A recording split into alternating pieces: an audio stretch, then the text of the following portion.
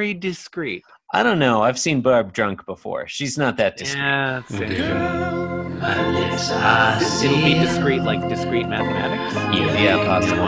Hey, David, can you hear us? Shield my car, shield my tie, heel, high deal, bar wheel, stop you. Jim Davis is my name. You're listening to Being Jim Davis, because hell is other podcasts. My name is Christopher Winter, and I'm Jim Davis. My name is John Gibson, and I'm Jim Davis. And my name is David Harris, and I'm Jim Davis. John, David, today is Monday, the 14th of April, 1980. It's the 666th ever episode of Being Jim Davis. We are looking at the 666th ever Garfield, and we're delighted to be joined by David Harris, who's here to represent the Church of Satan. David, thank you so much for coming on the program today. Christopher, John, thank you very much for having me. We're very pleased to be here. I was a big Garfield fan growing up. I very much appreciate being here. That is literally the first time anyone has described himself as a Garfield fan on this show. That was... Who else would be a fan of Garfield besides a member of the church? Exactly. That was going to be one of my first questions. I wanted to ask right off, I don't know a whole lot about the Church of Satan, so please correct me if I get something wrong. My impression is that you guys are not that into ritual, not like no real belief in witchcraft or magic. Is the numbers... correct me. Please correct me. Okay, so give you a little bit about Satanism 101. Satanism is an atheistic religion. Right. There is no God. There is no devil. We actually bring the word Satan back to its original literal meaning. It's a word that Christians had appropriated from the Jews. Its literal meaning from the original Hebrew means the adversary, one that stands in opposition. And that's what we do. We stand in opposition to any kind of spiritual doctrine because we think it's all bullshit. This life is the only life that there is. So when you're dead, you're dead. So live this life to its fullest and enjoy it while you're here, because once you're gone, you're gone. Interestingly enough, not the first time that basically that has been said on this podcast. What I wanted to ask was, that being the case, is the number 666 particularly significant to the Church of Satan, or is the mere fact that we invited you on today kind of gimmicky and insulting? It's mostly gimmicky and insulting, to be honest with you. Quite Our frankly, apologies. Amazed I accepted the invitation. No, it's Christians by and large, because I think some of that was pulled from some sort of weird numerology. To be honest, I'm the world's worst occultist. So I'm not even sure. All I know is that it comes from somewhere within the Christian mythology that 666 is the number of the beast. And then I've heard that they've misinterpreted that and that it's actually 616. So I have heard that. I read that as well. All in all, it's part of Christian mythology, which we completely disregard as nonsense. So no, the number 666 has zero meaning to Satanists, other than to maybe occasionally use it to, harass and have fun with folks who are superstitious, which we like to do from time to time. Okay, well, let's say you were invited today in that spirit and not as an insulting gimmick. Exactly. Well, there is like a sort of a trollish aspect to the Church of Satan, a little bit. Am I right? I would disagree with that statement. Okay. Ultimately, when Anton LaVey founded the Church of Satan in 1966, it was a response to the prevailing hippie culture of peace, love, and yada, yada, yada, which very much flies in the face of human nature. Man is an animal, and Satanism views man as such. We are a carnal beast. We have desires, we have needs, we have wants, and this life is here for us to pursue them. And the pursuit of those goals aren't always, sometimes they don't end up in fluffy, nice ways. And so we want to acknowledge that side of man, that man is an animal and a rather vicious one. And that, right, I think, brings us to Garfield. am I right? Yeah, I'd say so. So Garfield is a vicious beast. Yeah, no, so you self-identified at the outset as a big fan of Garfield, at least in childhood. We do often ask our guests, what's your background in Garfield? Which is a polite way of saying, what on earth possessed you to accept an invitation to be on this horrible program? Well, we, like so many families growing up in the 70s and 80s, we had a newspaper subscription, and I, as a kid, I always read the funny papers, and I always liked Garfield. And I honestly think that Garfield as a character appealed to my satanic nature. Garfield is a very satanic character in the sense that he's very indulgent, very much seeks out that which brings him pleasure, seeks to avoid that which gives him pain, and seeks to influence the world around him to make it the way he wants it to be, which is really a cornerstone of Satanism. That is a fair description. I went to the Church of Satan website when we were planning today's episode, in part, as you say, kind of an insulting gimmick. But started to the website, and in all honesty, the more I read, the more I thought, this actually fits pretty well. Yeah, we get that a lot. The script we're talking, the nature of the strip we discuss, and a lot of the outlook of the program. Yeah, we tend to hear that a lot. People tend to read through Satanism because, of course, they always go into it with the common misconceptions that we're devil worshippers and that we sacrifice babies and goats, and that's all a bunch of bullshit. No, you're not the you're not the satanic temple. No, we are certainly not them. No. What people tend to find out is A, once they realize that we are not devil worshippers, and B, that we are a very life affirming, very life loving philosophy, they tend to be like, oh, agree with a lot of this, but then why do they have the name Satan in their name? And that's because we like to keep away people that we and Anton LaVey considered to be wearing a good guy badge. If you're not willing to associate yourself with the thing that most of society considers to be the ultimate taboo, you can't really be completely of yourself. Yeah, that makes sense. I mean, look, we're already associating ourselves with Garfield, so I mean, you can't get much lower down the ladder and just go. Yeah, I mean, when we started this program, it was like 6 of one, half dozen of the other. Exactly. I guess we'll go with Garfield. It's not clear that we made the right decision. Honestly. Oh, I think it's pretty clear that we did not. Yes. We got 38 years to go with this thing. Well, look, it's a pleasure to be speaking with you, but let's get down to business.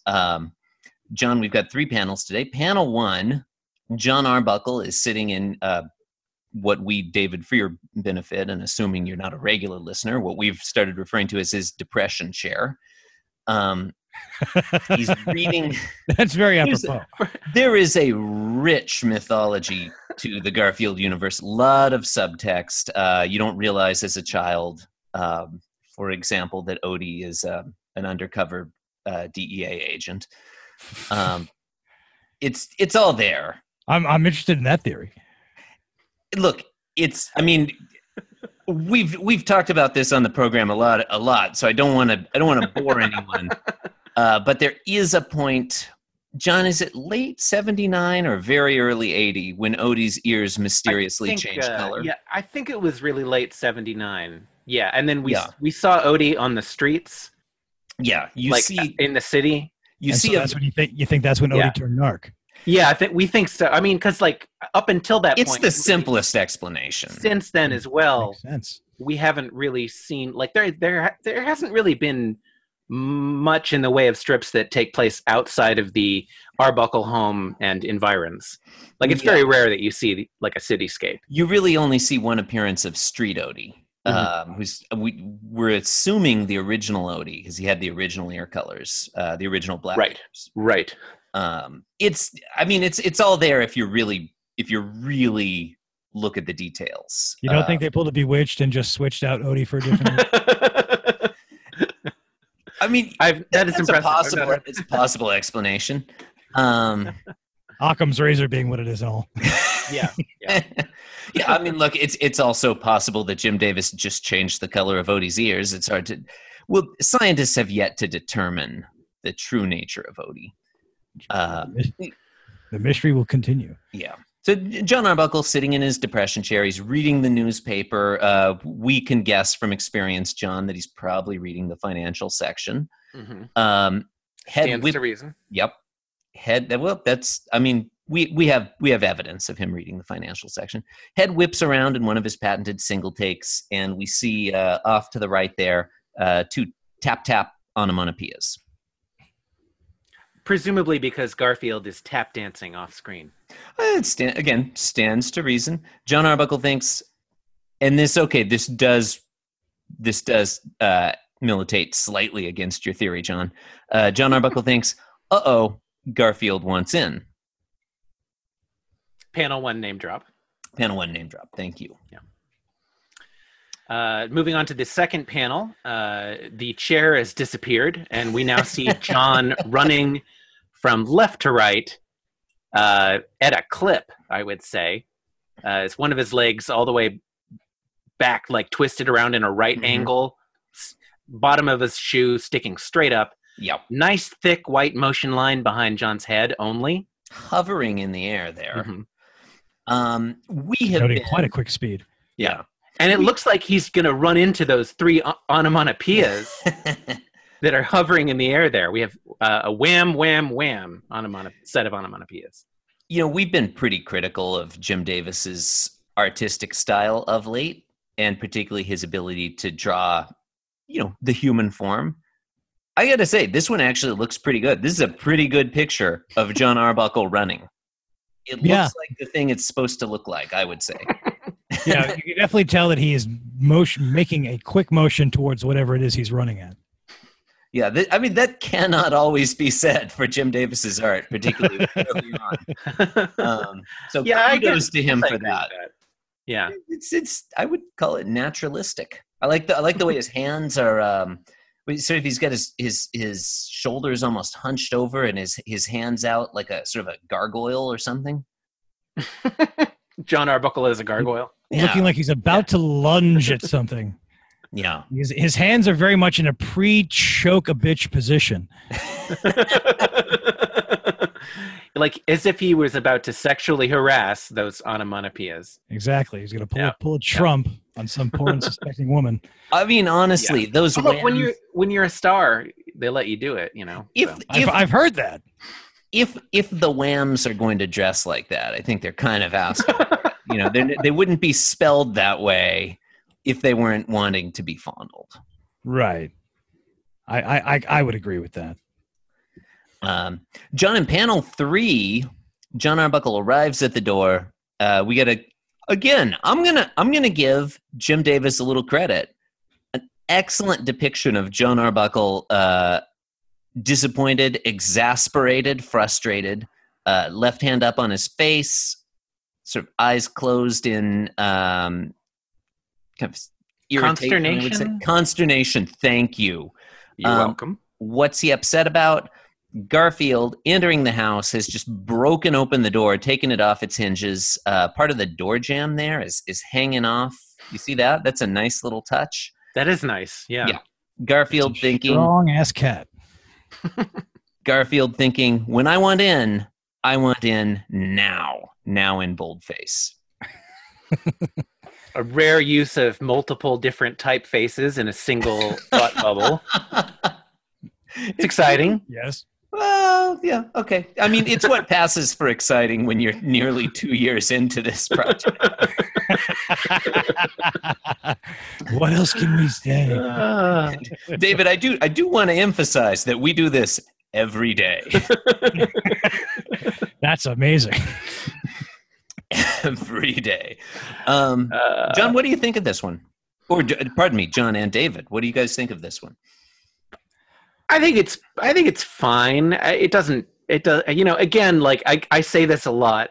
Mm-hmm. It doesn't make me angry. That's not always guaranteed. I guess I'll call it a win. It's not a bad strip. It's probably a good weekday strip. I'd be disappointed if it were in the Sunday paper. But as a weekday strip goes, I think it's not bad. I'd be like, where's the other half? If it were in the Sunday paper. Quite honestly, if there were 4 panels of John Arbuckle running in the middle, I would kind of be into that. Like the same exact So drawing. we kind of build the tension. Is he going Yeah. Yeah. Him running through his comically oversized home.